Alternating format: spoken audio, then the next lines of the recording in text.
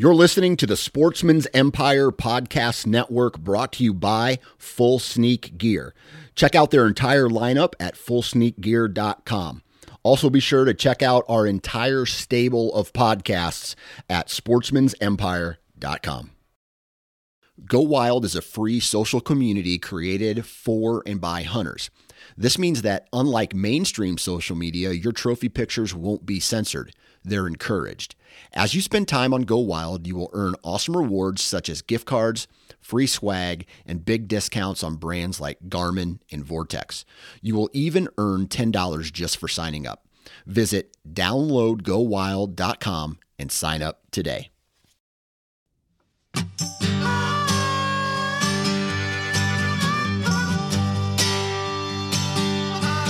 Welcome to the How to Hunt Deer podcast, which is brought to you by Tacticam.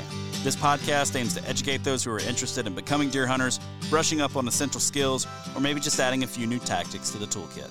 We cover a variety of topics that are going to help you be more confident and successful in the field while you're hunting deer.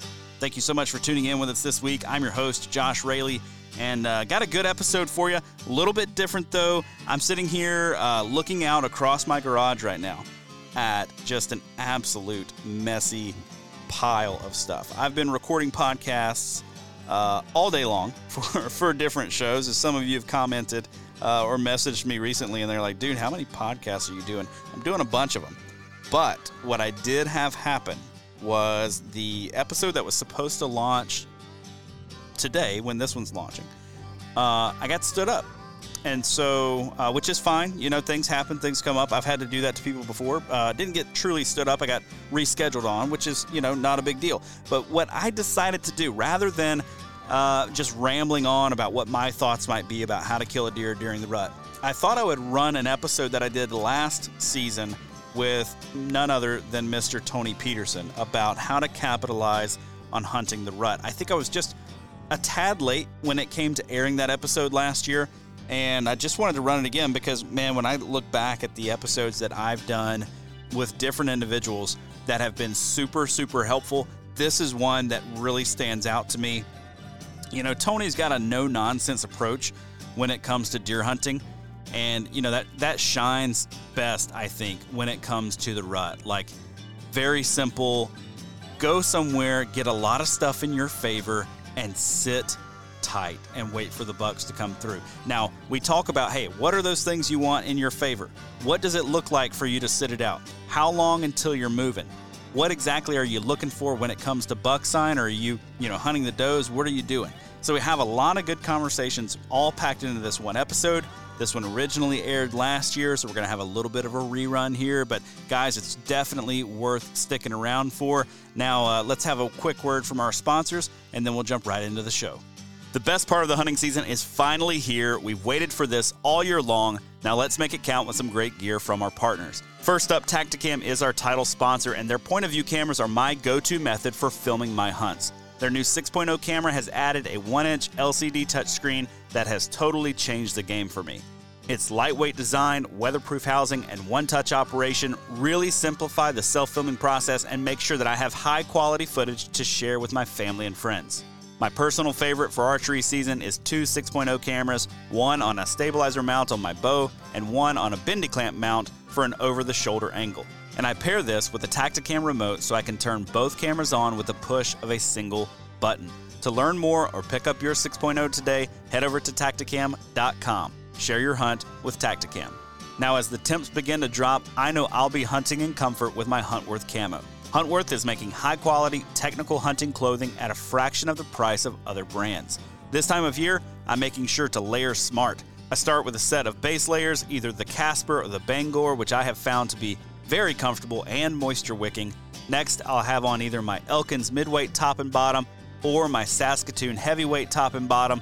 Either way, I'm also going to be bringing my Saskatoon vest. And because the hunting often gets better when the weather turns nasty this time of year, the Winstead rain suit lives in my hickory pack all the time. And I can honestly say that this is the best rain suit that I have ever used. You can learn more or grab your Huntworth gear today at huntworthgear.com. And finally, the onX Hunt app is an absolutely indispensable tool for me this time of year. If I'm not in the action, I'm going to be making a move to go find it. And the onX Hunt app helps me identify those terrain features that I want to key in on with their latest aerial imagery additions. The app now has fully functional 3D on both iOS and Android, low-resolution satellite images updated every 2 weeks with historic look-back and leaf-off imagery, all in addition to the base maps that you've always had in the app. Get more out of your maps this season and know where you stand with the onX Hunt app. Now let's get into this week's show. All right, ladies and gentlemen, welcome back to another episode of the How to Hunt Deer podcast. And for this one, I've got Mr. Tony Peterson on. What's up, buddy? Not much, man. I'm just sitting at my computer getting ready to go scout some deer tomorrow and hunt a whole bunch of deer next week. Yeah, man. What has your season looked like so far?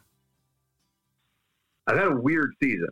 I started out in Colorado. I had a great hunt out there. I killed a nice bull on public land, and that was like a sweet way to kick off the season. And then I came home and I took my daughters over to Wisconsin for 3 weekends in a row, and they killed 3 deer, I should say, 2 does and a buck. And so that was freaking sweet. And then I went to South Dakota and hunted public land and got my butt kicked for over and over and over again. I couldn't get a big one to show up. And then when I did, the first one was just out of range. Did almost everything he was supposed to do, but he skirted us a little bit. And then the second time I went back for a little short hunt there, I couldn't set up the way I wanted to on this pond. It was really hot, like upper 70s. And so I had to set up on the ground, and I had a really good one come over the ridge right on top of me. And it was one of those deals when I heard him coming, I was like, I'm just screwed. there's no way he's not going to get me. And so that was a learning experience, but that's kind of been it. Now I'm scouting a bunch of stuff to get ready for the rut here. Yeah, man. So, quick question about South Dakota. What was the pressure like out there? Were you there? You're there, what, mid-October? So I was there the first 6 days that non-residents can hunt. So October 1 through the 6th or 7th or whatever. And then I went back like the 17th for a couple of days. Okay. And the first trip, the pressure was pretty light unless you got somewhere where you might see one to spot and stalk. If I got into the timber, along the river and the breaks, I really didn't have any competition. I mean, I found some stands and cameras and stuff, but most of the people I saw hunting were out where they might maybe pick up a muley or pick up a whitetail they could stalk. But the second time I went back, the pheasant season was open, and that was different. There were people really in a lot of places that made it a hell of a lot tougher. Yeah, man. I talked with a lot of guys that were out in they did North Dakota this year. Now, South Dakota kind of messed things up when they bumped non-residents back to October instead of what they were, September 1st opener, right? Yep. So, but they said the North Dakota pressure this year was unlike anything that they've seen before. Yeah. North Dakota is pretty rough right now in a lot of places. Yeah. And I actually had a trip planned out there and I called it off. Last year, we went out last year and hunted and we all killed deer, but it was a disaster it wasn't enjoyable. Yeah. And they've had EHD out there and it's just tough, man. I mean, there's a lot of traveling hunting going on and the public land thing is just burning so hot still. Yeah. That it's, that's part of the reason why I don't mind heading out some of these states in like mid-October or a time when people might not be as keyed up to go. But it almost feels like that doesn't. You used to be able to do that for a while and kind of get away from the pressure. Now it's like it's just a part of the deal. Yeah. Do you see that kind of running its course anytime soon, or do you think this is just kind of how hunting is going to be for the next 5 or 10 years? I don't know, man. I think it's going to be that way, and we get into all these little arguments in the hunting community about, like recruiting hunters or do we need more hunters out there or did we make it too easy to get information through onX and all these other platforms? And I look at that and I go, it's all irrelevant.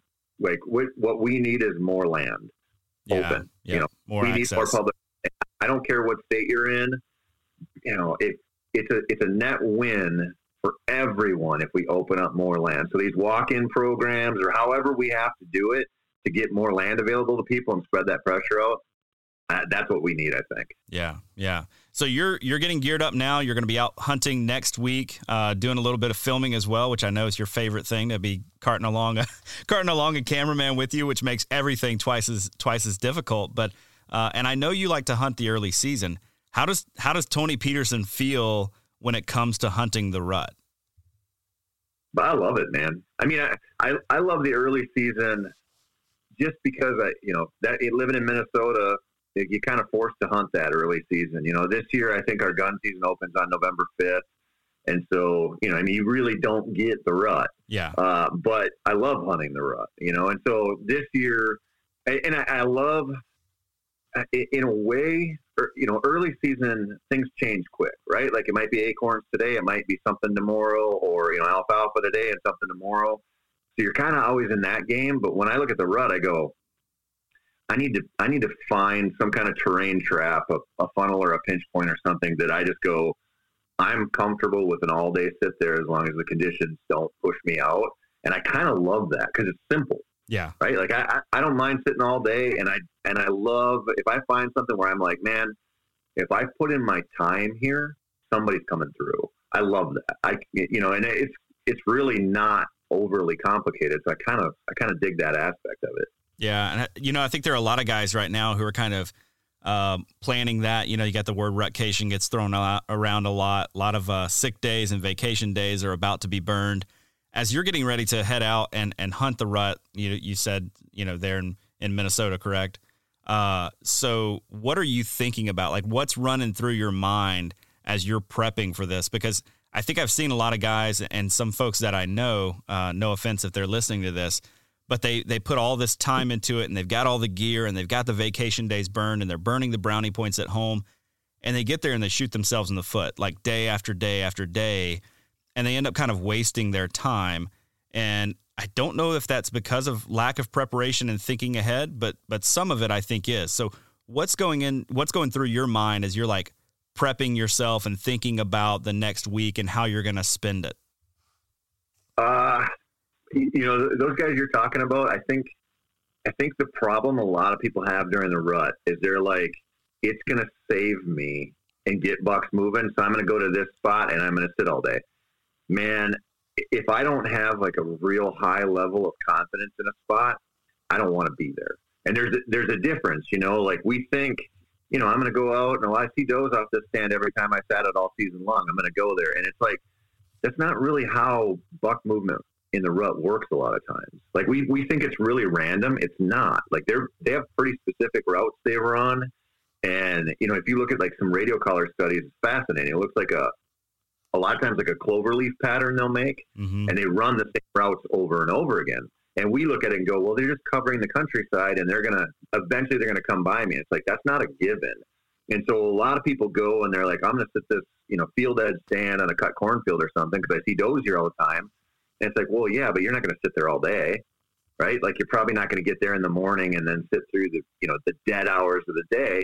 You got to really do some scouting and find those spots that are like, there is a chance for this buck to stay in the cover and cruise through here at any point of the day. And that's, to me, like I cover a lot of ground leading up to the rut. So I have spots like that for different winds where I go, it's going to keep me in the cover. There's some kind of terrain feature that's going to keep them coming through here. And ideally, what I really have started to like is, this is different if you're in the big woods or whatever, but if, like that Western Minnesota stuff that I'm going to go hunt, that public, you're talking like 5 acres of woods here, 3 acres of woods around this homestead, maybe a little creek bottom connecting stuff. And so I'm just like, connect the dots. Like what's in between where these deer are probably going to go.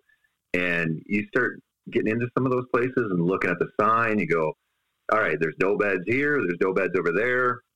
This little patch of cover keeps them from getting spotted by anyone if they go from point A to B.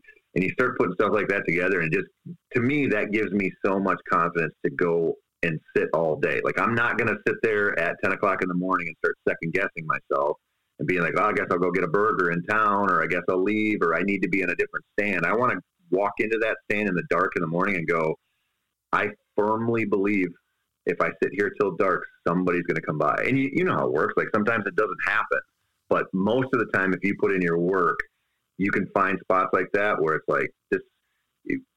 I'm good here. This is gonna work. Yeah, man. I'm glad you brought that up. So I had a spot that I've been hunting the last couple of years, and not wanting to get hung up on last year's deer or whatever. I put a camera up in this area, and it's in this really tight pinch that kind of leads up into some doe bedding.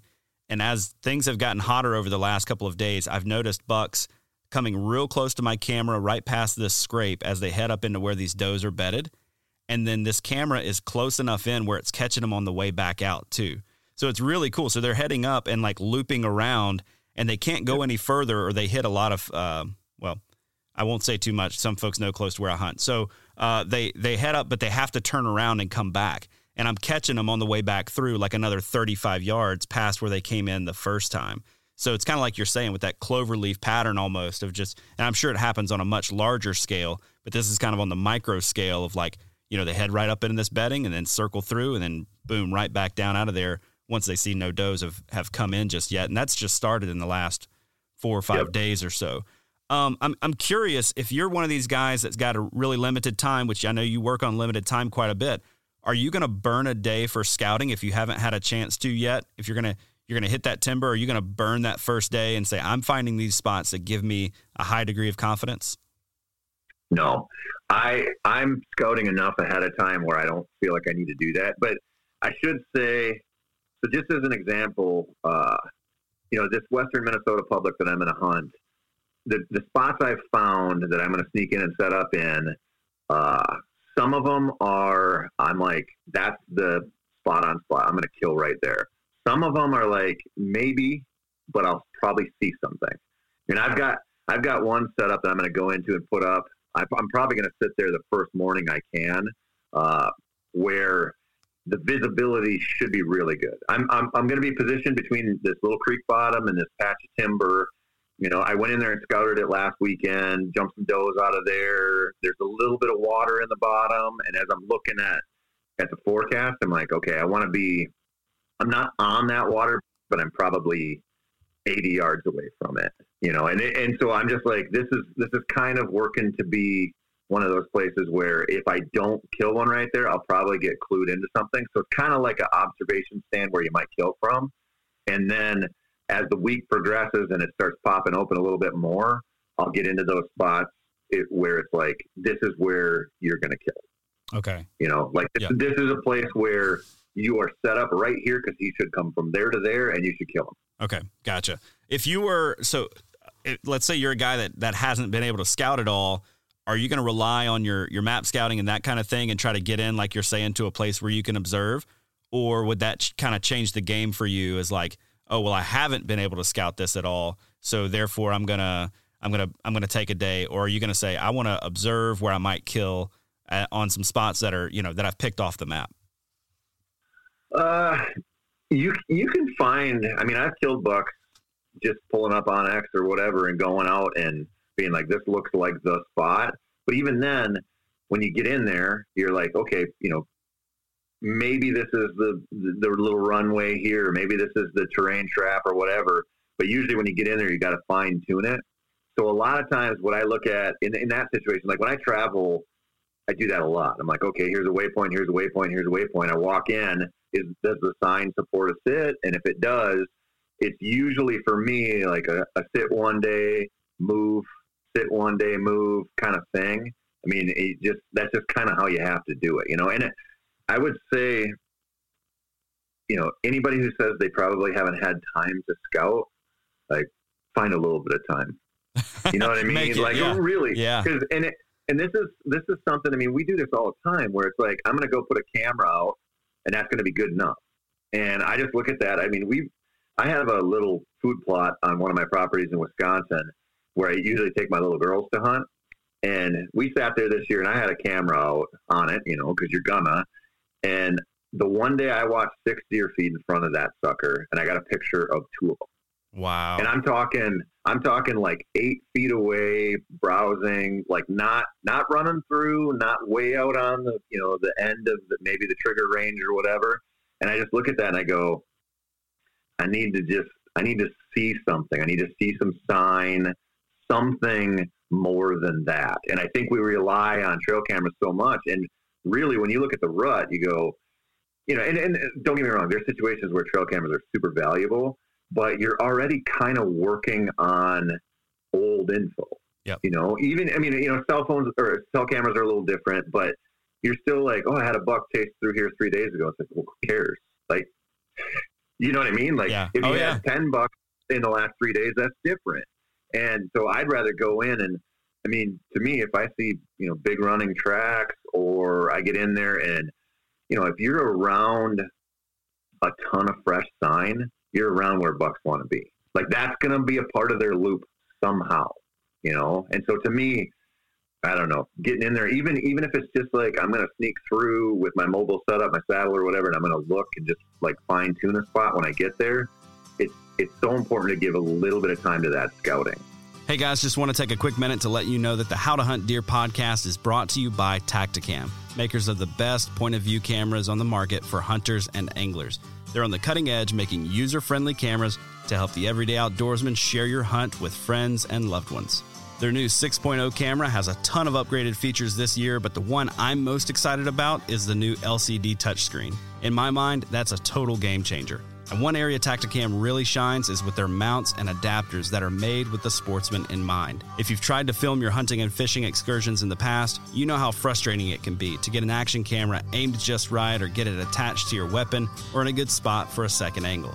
Well, Tactacam makes all of that a breeze with their line of accessories. This fall, I'll be using their stabilizer mount on my bow with the 6.0 camera and their bendy clamp paired with the 5.0 wide camera for a second angle and to make sure I don't miss any of the action. To learn more and check out their full line of products, head over to their website, tactacam.com.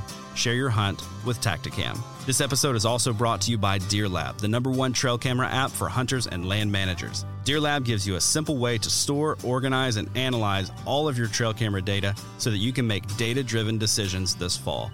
Deer Lab has tons of great features like the ability to filter photos based on what's in them. It syncs your photos with local weather to help you pattern your target, and you can even mass edit your timestamps, which is a great feature if you're like me and you forget to correct the time on your camera. Head over to deerlab.com for your 30-day risk-free trial, and when you're ready to purchase, use the code HUNTDEER, all caps, at checkout for 20% off of any of their plans. Now let's get back to the show. Tell me a little bit about, you've mentioned a couple of times having that confidence in your spot. Can you kind of run me through what is it that gives you that confidence? Is it a certain concentration of scrapes, a certain size of rubs, a certain kind of terrain feature? Like, what is it that kind of trips your trigger where you're like, yeah, I've got confidence in this place? It's partially sign, and it's partially just the what the spot has to offer. Like, I like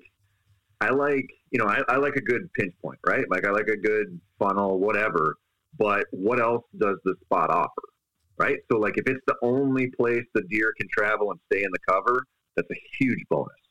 If it's a connecting point between, a big chunk of timber here and a big chunk of timber there, or, a really brushy creek bottom here and, wooded ridges here, whatever that has, like, it has to have more. Right? Because I think about this, I grew up in southeastern Minnesota in the bluff country there, and I look at it and I go, I could find a banging pinch point every 10 or 20 acres.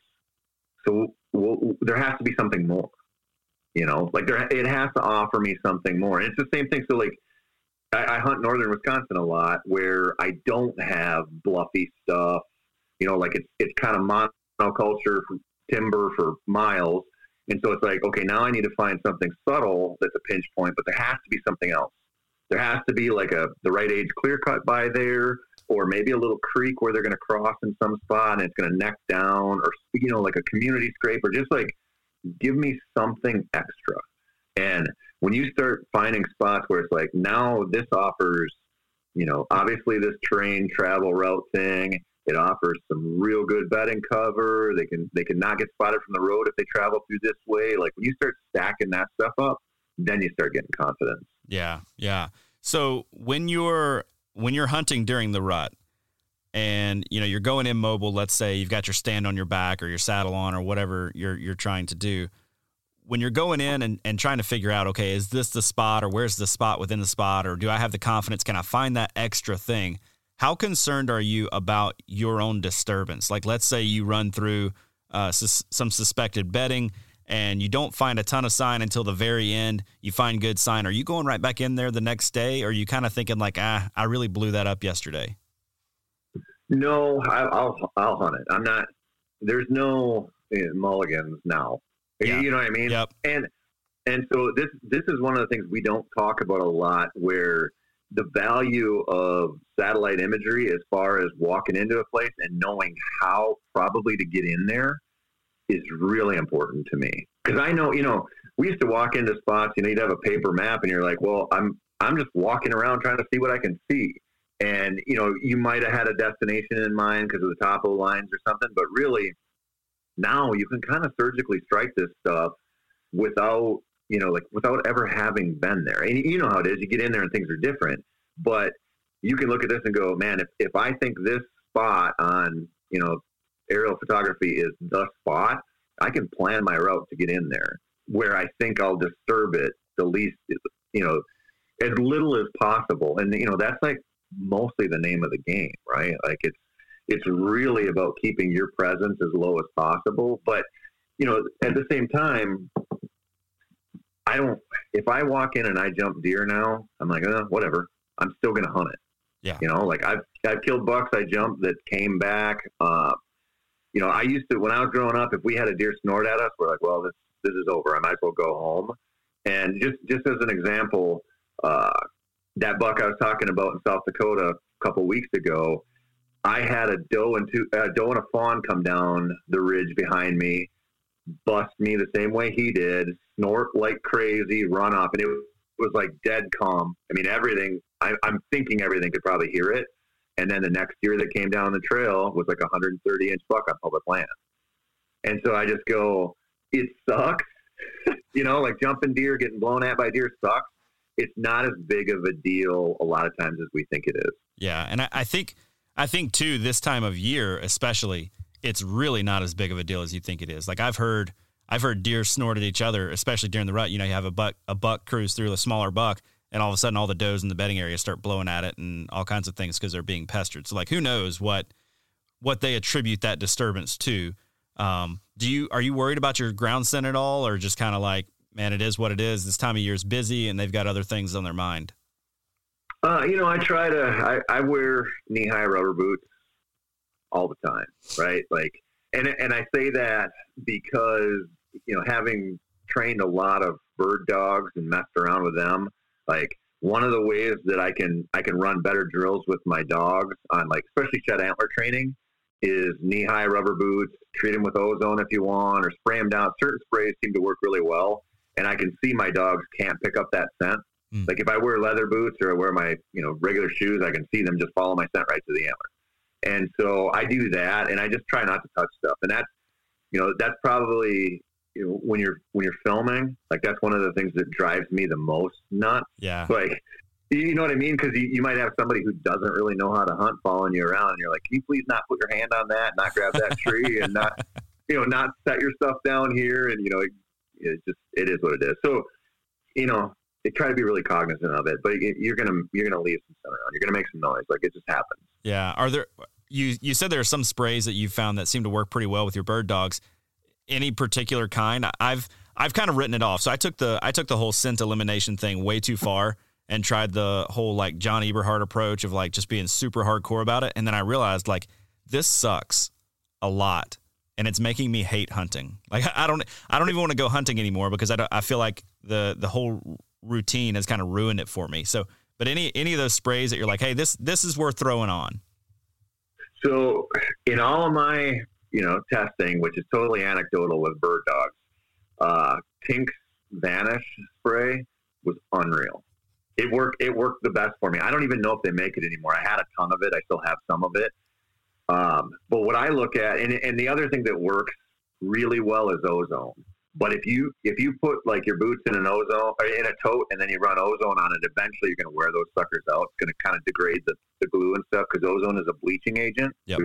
That works, but it works really well. Yeah. Like if you treat an antler with ozone and treat some gloves, you can watch a really good bird dog not be able to smell it. And I could not do that with very many of the sprays. And so the way I look at it, because I get asked about scent control all the time, is there's certain situations where like an ozonics works really well, like a 5 to 7 mile per hour wind, especially that kind of like variable wind, works pretty well.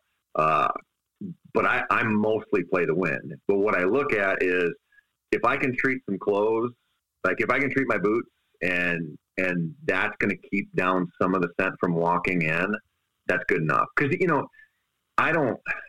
we get into these debates all the time. Like, man, I don't think you can fully beat a deer's nose most of the time. It seems like with an ozone machine, you can trick them into thinking, you know, you're a lot farther away than you are just by some of their reactions and stuff. And out of a ground blind, they're pretty legit. Yeah. Contained. But mostly when you look at, you know, when I like, I've interviewed people who are experts in dog, like olfactory capabilities. And when you start looking at them and comparing them to a deer, I know it's not like totally apples to apples. It's like that dog is smelling in parts per trillion.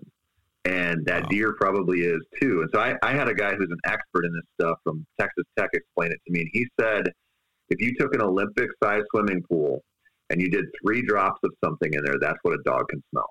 Jeez. And if a deer's anywhere near there, and I firmly believe they are, now you're sitting out there going, I did all this scent control, and it's like your body is making scent all the time. Yeah. Like there, and you know when you watch how they work out there, like you'll see deer smell one side of a leaf than the other side, or like a piece of grass, and you're like, I can't even imagine being like thinking that you're going to divine some information on this side of a blade of grass and you might get something different on the other side. Like that's a level we can't understand.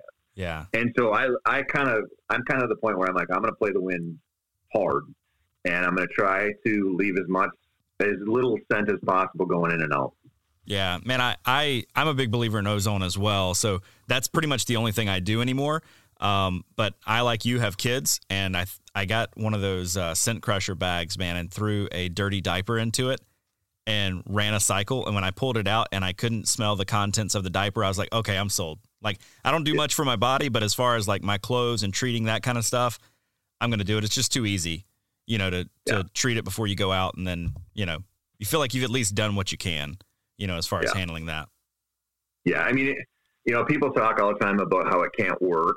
They don't really understand how it functions. I mean, we've been using ozone since like the 1880s to purify water and air. Yeah. Like this is not new. I mean, they used it in Vietnam in like field tents to like do emergency surgeries out there in the field to disinfect the air in tropic environments. Like it's been a long road for ozone to end up in our little market, but it works. I mean, it's just what it does. Like it's a bleaching agent. It's the reason when you're standing outside after a thunderstorm, the air smells clean. Yeah. Like that's ozone, right? Lightning creates the corona discharge, and then ozone's heavier than the atmosphere, so it falls down, and so we smell it, and the air smells clean. And it's the same thing when you put an ozone generator above your head. You can direct the stream of ozone because it's heavier than the atmosphere. So people think it floats away, and it doesn't. And so it's pretty sweet. Like, I mean, it works, Yeah. Well, man, I'm curious when it comes to, kind of circling back to the rut, do you view like, and this is 100% selfish, like I'm getting out October 30th, I pull out of the driveway, I'm hunting the morning of the 31st, hopefully maybe midday. Are you viewing October 31st a lot different maybe than you are November 10th? Like, do you break that time period of the rut down into phases that kind of help you conceptualize what you should be looking for? Or do you kind of just lump it all into the same basket? If you're talking like a Halloween-ish type of hunt, I tend to focus more on a staging area. Okay. I don't count on a lot of chasing and cruising going on yet. I know some of it happens, but what I see, end of October, first couple days of November, a lot of times is like those big ones. They're not busting loose yet. Yep. Like they're going to move, but they're going to move in the cover. And that's the time to me when if you're around a bunch of fresh rubs and you're in a place that's tore up with sign, that's where I want to be. Yeah. Like I'm not like I got to be downwind of a doe bedding area or I got to be on a crazy pinch point right now. I'm like, I want to be where the sign says some big dude feels awful comfortable moving in daylight. Yeah. When is that for you, and I know it's situational depending on where you're hunting, but like what's that breaking point for you where you're like, okay, now I'm shifting over to terrain features trying to catch a buck cruising, or shifting over to doe bedding and that kind of stuff? It depends on the weather. It depends how cold it gets, and it depends. I would say I'm probably going to make that switch by like the 4th or 5th of November. And it gets, it's dependent. I keep looking at the 10-day forecast right now, and it's not making me that happy because it's like it's garbage. 60s. It's garbage. Yeah. so then you're looking and going, might be a little bit delayed when I'd make that move, or it might just I might just spend more time where there's water nearby or something. So it kind of just depends on the conditions, But I look at it like if I had to say, just like there's a hard date where it's like the cruising, the chasing, it's going to bust loose. For me, that's always November 7th. Like I look at that date and I go, that's the one where I want to be all day on a pinch point. Okay. All right. When it comes to hunting during the rut and sign, as you get closer to that, November 4th, 5th, 6th, 7th kind of time frame, how important is buck sign to you at that point when maybe they've stopped using scrapes quite as much and that kind of stuff? Like, are you still trying to get in real close proximity to some good buck sign, or are you saying like, other things kind of trump that now? I'm not nearly as concerned with buck sign then. I'm more concerned with the terrain and how they're going to get from point A to B. But I will say this, I'm not like a huge scrape hunter. I like scrapes in the middle of October, but if you find, like if you pay attention when you're kind of in season scouting and you find what you'd call like a community scrape, like a great big one, maybe it has more than one licking branch on it, like sometimes they do, that usually indicates there's like a travel hub there. Yeah. Right? Like that's usually a place where a lot of deer are going to be able to communicate. A lot of does filter through there. The bucks know it. And it might not matter that scrape is there to you during the rut hunt, but what it means is you're in the area you should be in. Yeah. Do you know what I mean? Because it's like, it's just like a signal. Like a lot of deer come through here and we're communicating with each other. And the reason a lot of deer come through there is A, B, C, D, whatever, doesn't really matter. You just know that they use that spot. And so there's times where I'll find a scrape like that, and I don't care about hunting the scrape. I care that the scrape is there and what that means to the deer. Sure. So I've found that kind of a scrape over the last couple of years, and it's been pretty regular. Every year opens back up. This year, for the first time, I hung a camera on it early before it ever opened up. And I got nothing for like the first 3 weeks. I'm thinking like, oh man, this is a bust. My camera's spooking everything out of there, thinking all the bad things. Well, then last Saturday, a really, really nice buck came through, opened the scrape up. And when he did, it was like the floodgates opened.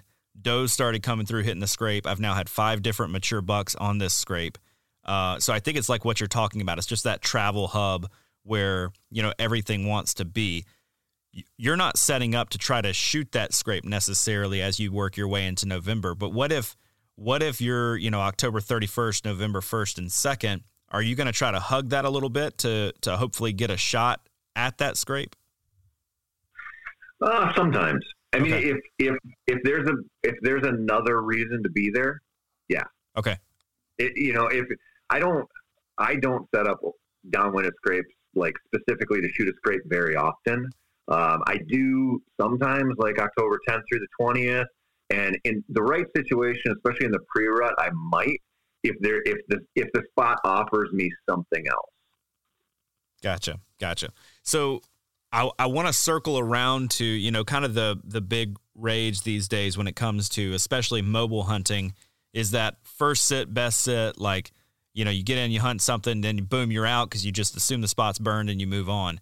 When it comes to the rut, though, how are you thinking about like volume hunting certain spots? Are you ever going to say, man, this is a spot, I'm going to give 3 days to this?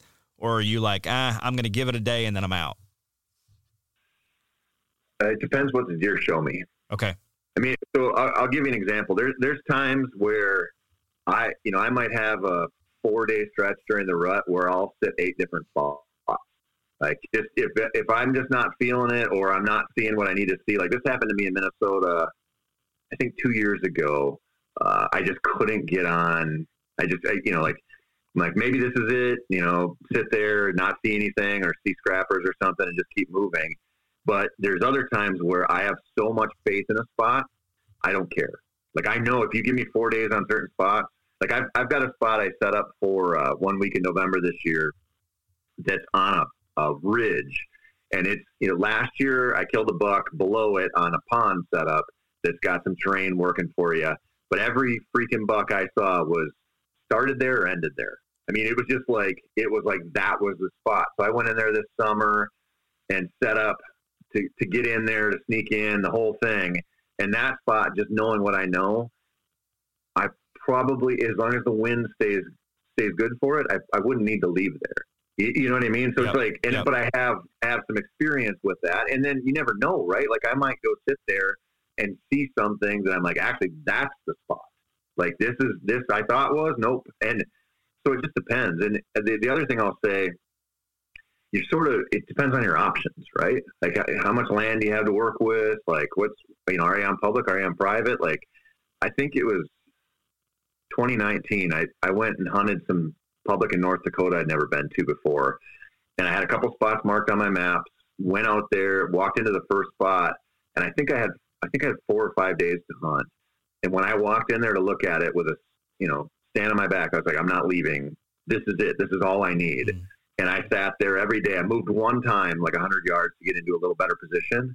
But the third day I was there, I sat all day and I had one forky come through at last light. Ooh. Ooh. So that's all I saw.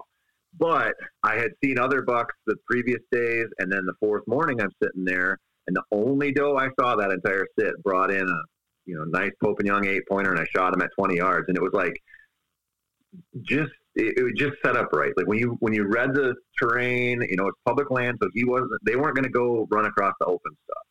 And it just connected a couple of bigger chunks of timber. And the sign was right, the trails were right, the terrain was right. And you just go, it's good enough. Like, you're not going to need to leave here to kill a buck. Yeah. And so it just depends. It's situational, This episode is brought to you by the onX Hunt app. onX gives you up-to-date landowner information, color-coded public and private land boundaries, and gives you a ton of tools to help you hunt smarter. One tool I'm loving right now is their optimal wind feature, which lets you set the optimal wind for a given location, then tells you in real time whether the wind is good, bad, or just okay for that spot. You can try it risk-free for 7 days right now. Just download the onX Hunt app on your preferred app store today. Let's say you get into one of those spots, and I'll give you kind of the situation I found myself in last year that created a lot of like inner turmoil for me. So I was on what I thought was really good action. Lots of does running around, lots of small bucks running around, especially before daylight. Both mornings I hunted this spot, heard a ton of chasing going on in the bedding area, a lot of grunting and that kind of thing. Never saw a shooter. Never saw a let's say a mature buck or something like that, a 2-year-old or older, 3-year-old or older, whatever your standards are. Never saw a really good one in that spot, and I was beginning to think about moving on and that kind of thing. So I just threw up some cameras and walked off. They showed me later on that some bigger bucks started showing up around that 4th, 5th, 6th time frame, and then it was like, okay, then it was really on. If you're getting into that kind of action and it doesn't look like your presence is slowing down, the heat of the area, are you going to stick with that even if you're just seeing dinks running around? It depends. Okay. It totally depends. I mean, it depends what the activity is like, right? Like, am I just seeing dinks cruising, or are they chasing does all over and harassing them? Because somebody big's going to show up. And the other thing too is I've killed quite a few bucks by seeing just one buck cruise through a spot. And a lot of times that's a scrapper, but they'll show you how they use the terrain. You know what I mean? So we go out a lot of times and we say, it's no good unless I see a big one do something. And I go, man, and this happens to me a lot in the big woods, where I'll see a deer, not even maybe a buck, do something, and I go, that's what the deer do here. Whether you're looking at a 140-incher or a year-and-a-half-old doe that doesn't even have any fawns, like, you're like, that's how they come off this ridge and cross that creek. That's super valuable, So it kind of just depends. Yeah. So Tony, I'm curious. I was talking with a buddy the other day, and I said, hey, I'm going to have Tony Peterson on the podcast. He's like, man, that's awesome. We started talking about different things to ask you. And one of the things he mentioned was, dude, you need to get Tony to give you Tony Peterson's 5 rules for the rut. Like, what are 5 things that, like, you know, a guy needs to live and die by? So do you think you could rattle those off just kind of off the top of your head? You know, your 5 things that you're like, hey, if you're getting out for your rutcation, these are the 5 things that you have to do or have to not do to make your hunt not suck. I'll say a couple, and then there's one I kind of want to get into. So sit all day. Okay. Just figure out a way to do it. Because, you know, people, I just wrote an article for Meat Eater about this, where people are like, everybody talks about it, right? So few people actually do it. And man, it's not just to kill that buck at noon, which might happen. It's to be out there and maximize your time. And if you don't kill it, you might get clued into something. Like, you might see that deer do something where you're like, I need to be there. You know, like, it's so, you have like 11 hours of daylight. Like, use it. Yeah. You know, especially if you're hunting pressured ground, right? Like, if you're hunting public land, most of your competition is going to leave the woods for lunch. They just are, you know, and if you think that, like, the deer aren't pretty tuned into when people are there and when they're not, that's crazy. They know that stuff. So figure out a way to sit all day. You know, we talked earlier about just, like, you got to have the confidence in your spot. Like, and this is kind of what I want to get into, is like, we tend to use the rut as sort of default mode. Like, now I'm going to sit the stand I always want to sit because it's easy to get to and I can see a lot, but the rut's going to save me. Even though I haven't seen a big one on here all season, you know, or maybe since opening night, I'm going to go there and now a buck's going to bring it. And I think a better strategy is to, like, get in and take some risks. Like, do a little bit of gambling and get into a spot that you're curious about. I think the thing that holds a lot of hunters back are way too high a standards for their experience level and not taking those risks. Like, scout out those terrain traps and go in and sit them. Give them a day. Like, instead of, and you know, we do this all the time. And I think about this, like, quite a bit, because I have some buddies who have, like, big redneck stands on, you know, the food plot with the pond built right there, and, like, this little mecca for deer, and they just sit it all the time. And I think we're raising a generation of deer in some places that look at those things and they go, I'm not going by that sucker anymore. Like, we're already seeing bucks, like, kind of skirt them. And I just look at that and I go, this might be the difference of if you don't climb into that box blind, but you get into the woods 100 yards away, you might be on a completely different hunt. Yeah. And so I always tell people, you know, like,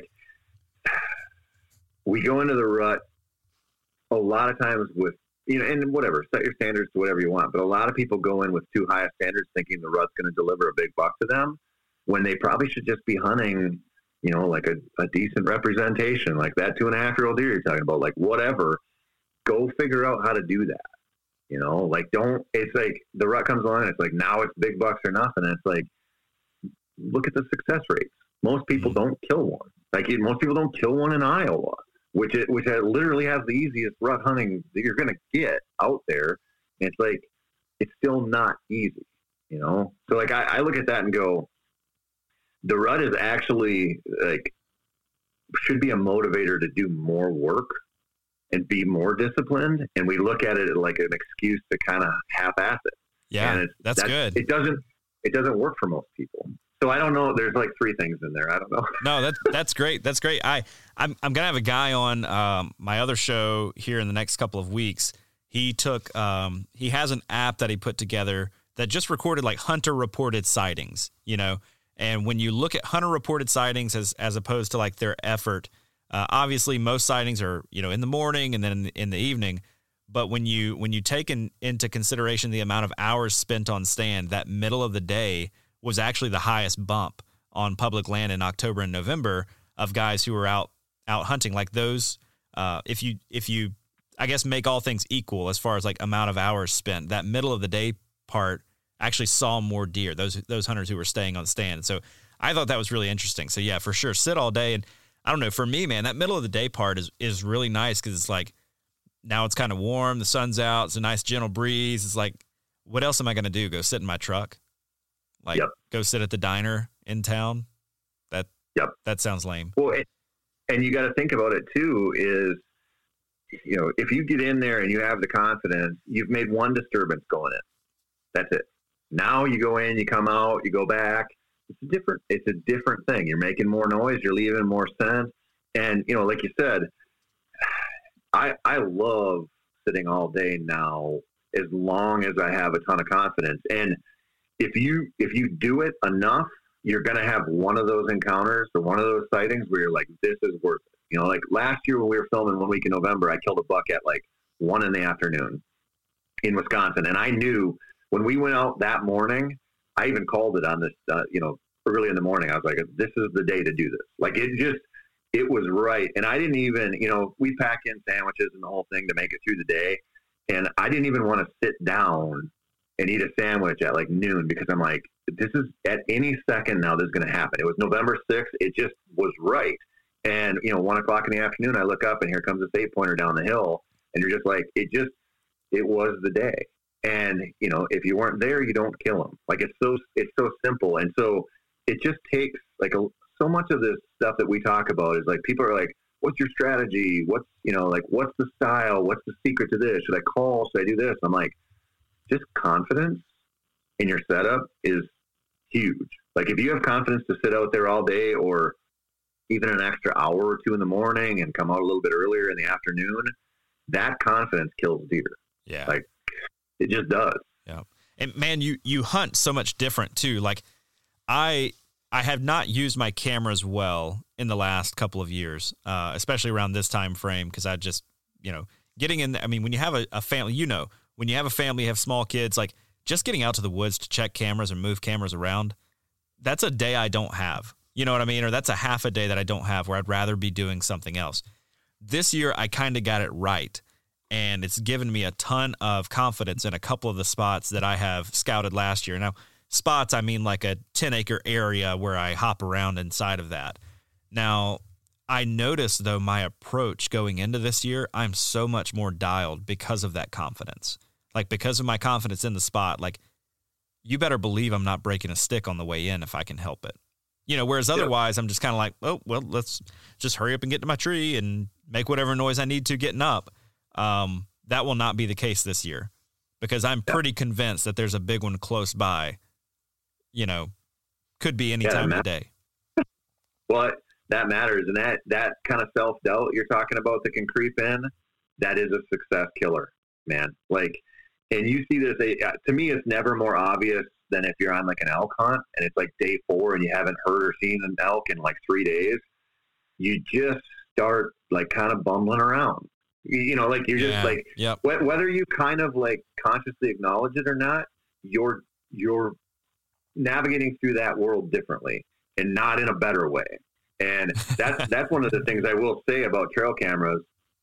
Like, man, you get a picture of a big one in your spot and it changes how you look at that. It does. You're like, I'm going to go in earlier. And that's another thing too, is, man, I'm to the point now where I'm going in earlier and earlier to get in there in the dark, let things settle down, and just trying to like really maximize those opportunities. And if you need a trail camera picture of a big one to do that, that's great. Like, but use it as a motivator, like you said, and understand if you got a picture, even, this is a really common complaint with a lot of people is like the hunting industry doesn't address the small property hunter very much, right? And it's like, because I only have 20 acres to hunt or whatever. And it's like, yeah, that buck comes through 3 times a season, but he doesn't live there. I'm like, yeah, but he comes through there. Like that's part of his range. And so it's even in some of those situations, it's even more important to be like, I have the confidence that this deer could come through instead of thinking he's probably not. Because like you said, when you walk in different. Yep. You'll sit different. You'll pay attention different. Like all that stuff matters. Yeah. I've put myself on a very strict no cell phone policy in the stand this year because of that exact factor. You sit on stand different when you're confident. And I've over the last couple of years, I'm kind of ashamed to say, like my phone has cost me deer. And it's a work email that I'm sending, or it's a text message back to my wife that I'm sending, and it's like, nope, not this year. Like that's got to be put away. I've got to be all there, right? So I'm curious, Tony. You get into a lot of hunts, and you've said, you've had your butt kicked your fair share of times going out into these public land hunts. what do you do when you get into day 3, 4, 5, and that confidence really starts to sink? And you know that if you let that creep in, it's really going to impact everything else about the rest of your hunt. And like you said, not in a good way. So what do you do to kind of pick yourself up out of that? It's always reset moments. Like this is going to be a weird transition here, but I look at life like we just need reset moments, right? Like you're pissed off with work or your family or whatever. Like it's time to go to the gym, or it's time to go for a little run, or like I need a fresh view or something, like you need something. And when I'm in that position, and it happens to me all the time, it's like, I just go, okay, you're not on it, but it's out there. So where is it? Like, where are you riding a dead program? Like, or is it just something where it's like, this spot won't do it for you. This property is not it. And I know that. And so it's one of the reasons I push this message all the time, like, get as many spots to hunt as you can. And people are like, well, duh. But I'm like, no, if you have 40 acres of private land to hunt and that's all you hunt, but there's 5,000 acres of public land down the road, you're selling yourself short. You know what I mean? Like, yeah. And we do this all the time. And this is one of the things that drives me nuts about hunters is like, we want the hunt to happen where and how we want it to happen. And it's like, that's not how Mother Nature works. And so you hear guys complain constantly. Like in Minnesota, I hear these complaints all the time about how the DNR mismanages the deer, right? Like every state you hear that. Yep. And every time anything comes up where it's like, well, hey, should we bump the gun season back so it's not right at the beginning of the rut? People are like, no, like I don't want to change. Or should we do this or should we do that? It's like, no, I don't want to change. I want to have a good hunt, but I don't want to change anything.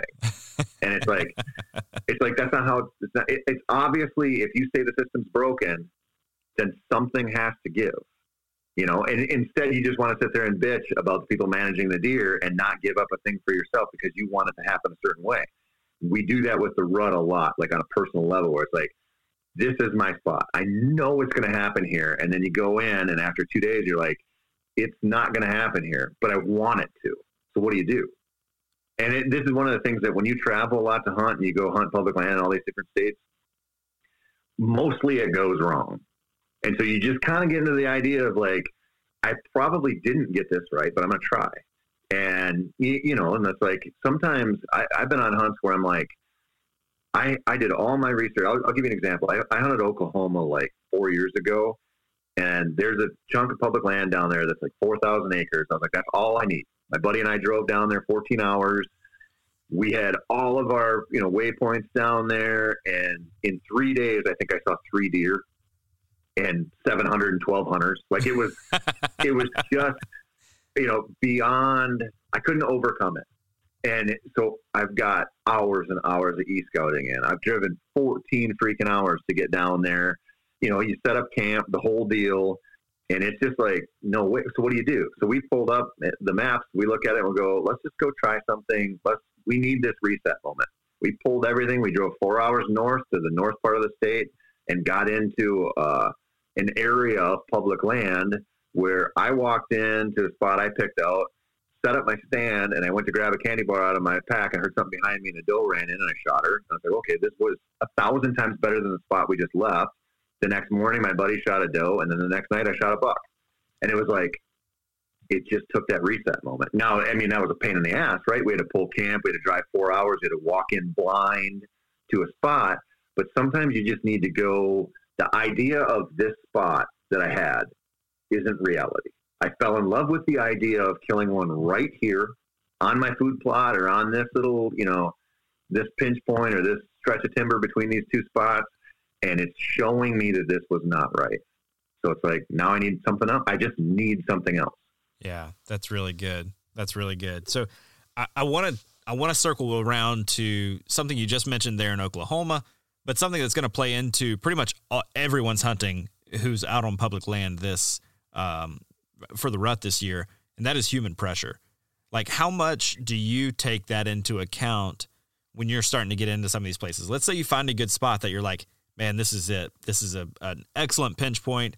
The sign is here, but you also can tell, like, you're not the only genius that figured that spot out. are you going to kind of pull out and let them have it? Are you going to do the battle thing where it's like, well, I'm going to be here in the parking lot first? What are you going to do? Just depends. You know, I like being the first one in the parking lot. Oh, I yeah. really do. Oh, yeah. But this is not just a strict public land thing either. So I'll give you an example. So this property I'm hunting in southwestern Wisconsin for 1 week in November this year it's an awesome property. Like, it's 90 acres of private land. It's killer bluff country, big deer. It's probably the best spot I've ever gotten permission to hunt in my life. Wow. But I turkey hunted it this spring, and so there's a ridge that leads to this food plot that my buddy put in there, where on paper you're like, every deer should come out there. Like, and I hunted it one time. He hunted it a whole bunch, and they didn't come out there. And we're like, why? Like, what did we get wrong about this? And I couldn't figure it out. And then I was turkey hunting there this spring, and I got to that corner, and I'm just glassing, and I look, and I'm like, okay, 100 yards down the trail, I can see this glint of metal. I'm like, oh, there's a ladder stand cutting every deer off from where we expected them to come. So I don't know when that guy was hunting in there. And he's totally legal. He's on his land. We're on ours. Like, that's just the name of the game. But that kind of stuff happens all the time. Yeah. And that kind of stuff happens in the rut all the time. Everybody's out. So if there's a situation like that, or if it's not happening for some reason, a lot of times that's why. It might be you, it might be somebody else, but it's like, it doesn't matter. Something's got to give, something's got to change. And so my thing almost always is like, I want to figure out how to hunt where or how other people aren't, you know, like it. And so that might be the all day sit when people are leaving, or it just might be that guerrilla warfare thing where you get in deeper than everybody else, or you climb. Like, a lot of times for me, it's going up, it's climbing. Like, it's something that takes a little bit of work to get in there, or crossing a river. And now it's like, now I feel better about people not being there. Or, like I said about the Oklahoma thing, sometimes we settle for a spot because we want to hunt it, and the saturation level of pressure is so high you can't overcome it. So you kind of got to settle and go, now my standards are a deer, which is fine. Or you got to go, I have to do something else. Maybe it's, I only hunt Tuesday, Wednesday, and Thursday morning when there's fewer people than Saturday, Sunday, or, you know, I'm going to take that kayak in, or I'm going to do something different to get away from them. Because, man, I mean, I'm sure you've seen this, and I'm sure a lot of listeners have, like, there's no shortage of pressure out there during the rut on private and public land. It's freaking everywhere. Yeah. One thing, I got to throw this in there, because you mentioned, you know, you like to hunt where and how other people aren't.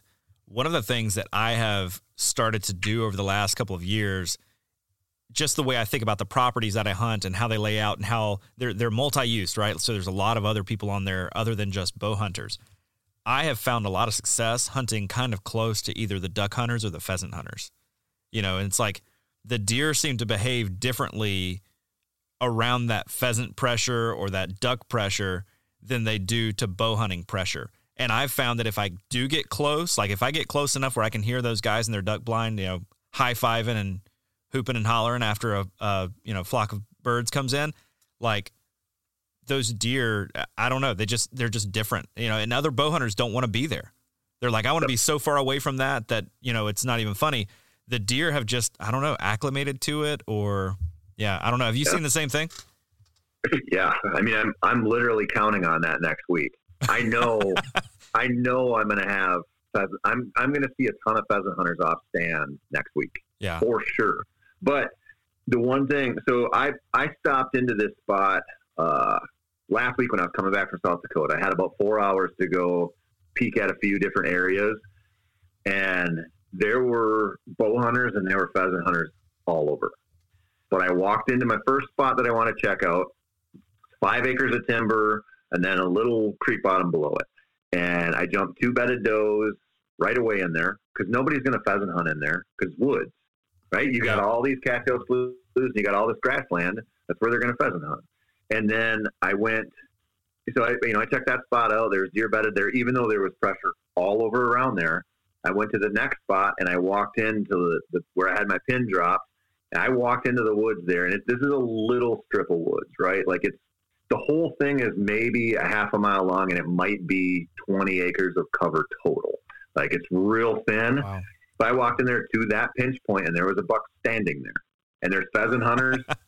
But, he's in the cover, and they hear that. Like you said, they hear that every day. Yeah. Like their trucks pull in there. They drop the dogs off. They get out. They're yelling at each other. There's gunshots going off, and these deer just work around it. And they go, they're not going to bed out there in that grassland nearly as much because they're going to get bumped around. But those patches of cover that the roosters aren't in or the ducks aren't in, that's where the deer are going to be. Yep. I mean, it's crazy what you're talking about because it's so it kind of defies what we think about for deer, and they just do it. Yeah, man, I'm so glad to hear you say that because I've talked to a handful of other people about it, and they're like, "Dude, you're nuts, and I'm like, "No, I've sat on stand on the opening day of pheasant season and watched how the deer move around those pheasant hunters, and how." There was one really good example last year in October. A small 6-point came in, bedded probably 35 yards from me. Pheasant hunters come in, they're blowing up the woods. As they would go down to one side, he would get up and circle around the back side of the bush and lay back down. They would work their way back the other side of the field. He would get up, circle around the other side of the bush where he couldn't be seen, and bed back down. Eventually, they got close enough. He got up, walked up inside of this gnarly clump of bushes, and laid down. And that dude held tight. Even as they hunted around it, I'm like, if that little one knows well enough how to skirt that pressure and how to deal with that and not just bust out of there and be seen and show himself to everybody, then I bet you a couple of big ones do too. They all do. I mean, it's part of the reason I'm hunting this spot that I'm hunting is all of my pheasant hunting time there, all the deer I've jumped. And that's good. That's literally why I'm going out there to hunt. I've never deer hunted it before, but I pheasant hunted it a lot, all this public land. And I don't typically start pheasant hunting until after the Minnesota gun season is over, which is always mid-November. And I had a experience like 3 years ago, took my dog down, went into this spot. It was the day after gun season ended. So here in Minnesota, we have almost 500,000 gun hunters spread out through, it's a big state, whatever, but there's a lot of pressure during gun season, just like in a lot of states. Right? And this is public land, and this is the day after gun season ended. And we went to this spot, and there was a little lake in there with cattails around it. And in those cattails, mixed on 3 corners of that little lake, are patches of willows. And you're talking like, a 1/10 of an acre, maybe a 1/15 of an acre patch, right? And I took my dog in there and hunted through 3 of those, and I jumped like 120 to 140 bucks out of every patch. Jeez. And not until we got, and I go, and so you go, this is not a fluke, right? Like, yeah. These deer, this is the little sanctuary. And for whatever reason, people aren't pushing that. They're not going in there. And so those bucks, even though there's private land around there, they're like, this is the safest spot to be, this little willow patch, because nobody comes in there. And then when you go in there with a dog, they don't get up until you are on top of them. Like, They don't get up until you're really, like, you make them get up. The dog, it's usually the dogs that do it, right?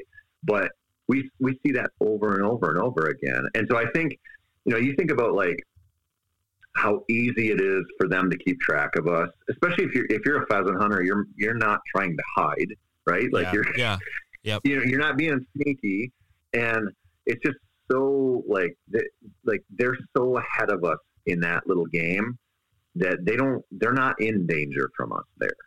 You know what I mean? Like, they figure out how to just, like, the danger's over there, I'm over here, and they figure out how to work it so well that it's not, like, they don't panic. Like you said, you see a little buck do that, he knows the drill. He's done that 50 times this season. He did that when he was a fawn, and his mom showed him what to do. So you get a 3.5 or a 4.5-year-old doing that, and they're like, I got this, trust me. Like, those guys out there, they're not a threat. Yeah. Yeah.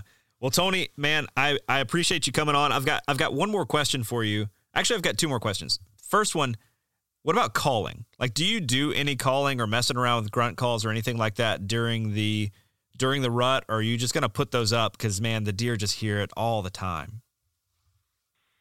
I call very rarely. Okay. I don't blind call ever. Like, I don't have that much confidence in it, and I'm not hunting places where I feel like this is the move, right? I always have a grunt call with me, because if I see a buck in the right situation that looks callable, I'll try to call him, you know. But it's always like the work to make calling happen and be effective for most of us involves all the scouting and the confidence building to get to a spot where that buck's comfortable. Yeah. You know what I mean? Like people go out and they're like, I'm just going to rattle, I'm going to call. And it's like, it's not going to work. Like, it's almost never going to work. Yeah. Unless you're in a spot where they feel super comfortable, and then they get real callable. You know, like when you hunt, I don't know, elk on public land, you hunt turkeys on public land, and you're getting toward the end of the season, those two animals, which are super vocal, are super callable if you get within like a certain distance of them. And you're not going to get within a certain distance of them standing in the middle of a meadow, right? Like, you're going to be in the dark timber, and that bull is going to be bedded down the ridge, or he's going to be coming back up to go bed. And now you're 100 yards away or 150 yards away. Same thing with those turkeys. Like, you go out and set up on the field edge on public land after 6 weeks of season, he's not callable. But he might be following a hen around that's eating bugs in the woods. And if you get 75 yards away from him, he's highly callable. Yep. And so whitetails are the same way, right? Like, I see a buck cruising way across, you know, an open grassland or something. I wave goodbye. I'm like, see ya. But if he's checking scrapes or kind of cruising around in a little wood lot and it's full of sign, and I'm like, man, he's comfortable. He looks comfortable here and confident. That deer's one you can grunt at and he'll come in. Yeah. Yeah. So. That's good. All right. Final question now. Give me Tony Peterson's space fact of the day. Can you imagine the audacity of Mark Kenyon accusing anybody of being a dork? Right. Did you see? So this is my current obsession. I am actually writing about a foundation script about the Big Bang right now, and relating it to whitetails. Did you see the NASA DART mission that they just did? No. So NASA sent a 250-pound spaceship, little probe, into space to hit a moon. So there's an asteroid out there that has a little asteroid orbiting around it. And they can measure I think it's 11 days it takes to orbit or something like that. NASA sent out it's called the DART mission to hit that little moon and see how far off of orbit they could knock it. And so this thing is 7 million miles away. And this little probe is moving 14,000 miles an hour, and they hit it dead center. They hit it like the projected impact site. They were off by like 20 meters or something. Wow. At 7 million miles at 14,000 miles an hour. And the reason they did that is they want to measure how far off of its orbit they got, because eventually there's going to be an asteroid coming a little too close to us that could cause an extinction event, and they want to figure out how to knock it off course. Holy cow. Yeah. That is amazing. Isn't that wild? That is wild. And I have trouble hitting a whitetail at 20 yards with a bow. Dude, when you look at that, I just, and what's crazy, so that thing's moving 14,000 miles an hour to impact it, and it took a picture 2 seconds before it hit and sent back a partial image. So not only it's moving 14,000 miles an hour, it took a picture and had enough, whatever technology they're using, to send a partial image back in that 2 seconds before it hit. That is crazy. Yeah. That is crazy. Wild. Man, all right. So that's not really a space fact. No, but that's pretty incredible. All right, I'm going to have to go look that up and check it out more. Tony, thank you so much for coming on the show today, man. Where can folks find everything that you're doing these days and keep up with you? Maybe especially, when will the 1 week in November air? Is that going to be kind of semi-live?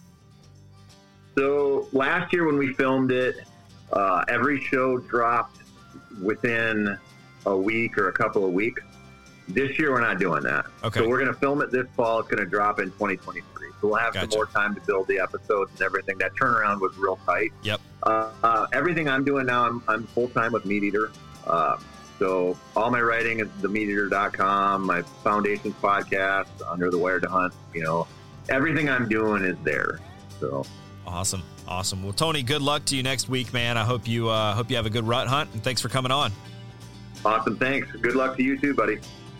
That's all for this week's episode. As always, thank you so much for tuning in. If you dig this show, be sure to subscribe to this podcast wherever it is that you get your podcasts. If you could leave us a 5-star review, I would very much appreciate that. While you're at it, you can follow along with my outdoor adventures on Instagram at How to Hunt Deer. That's also the best way to get a hold of me, suggest topics that you want to hear, guests you want to hear from, or questions that you'd like me to explore on the show. Big thanks to our partners Tactacam, Huntworth, and OnX. Please go support the brands that support this show and help me bring you great content each and every week. If you're looking for more outdoor content, check out thesportsmansempire.com, where you're going to find my other podcast, The Wisconsin Sportsman, as well as a ton of other awesome outdoor podcasts.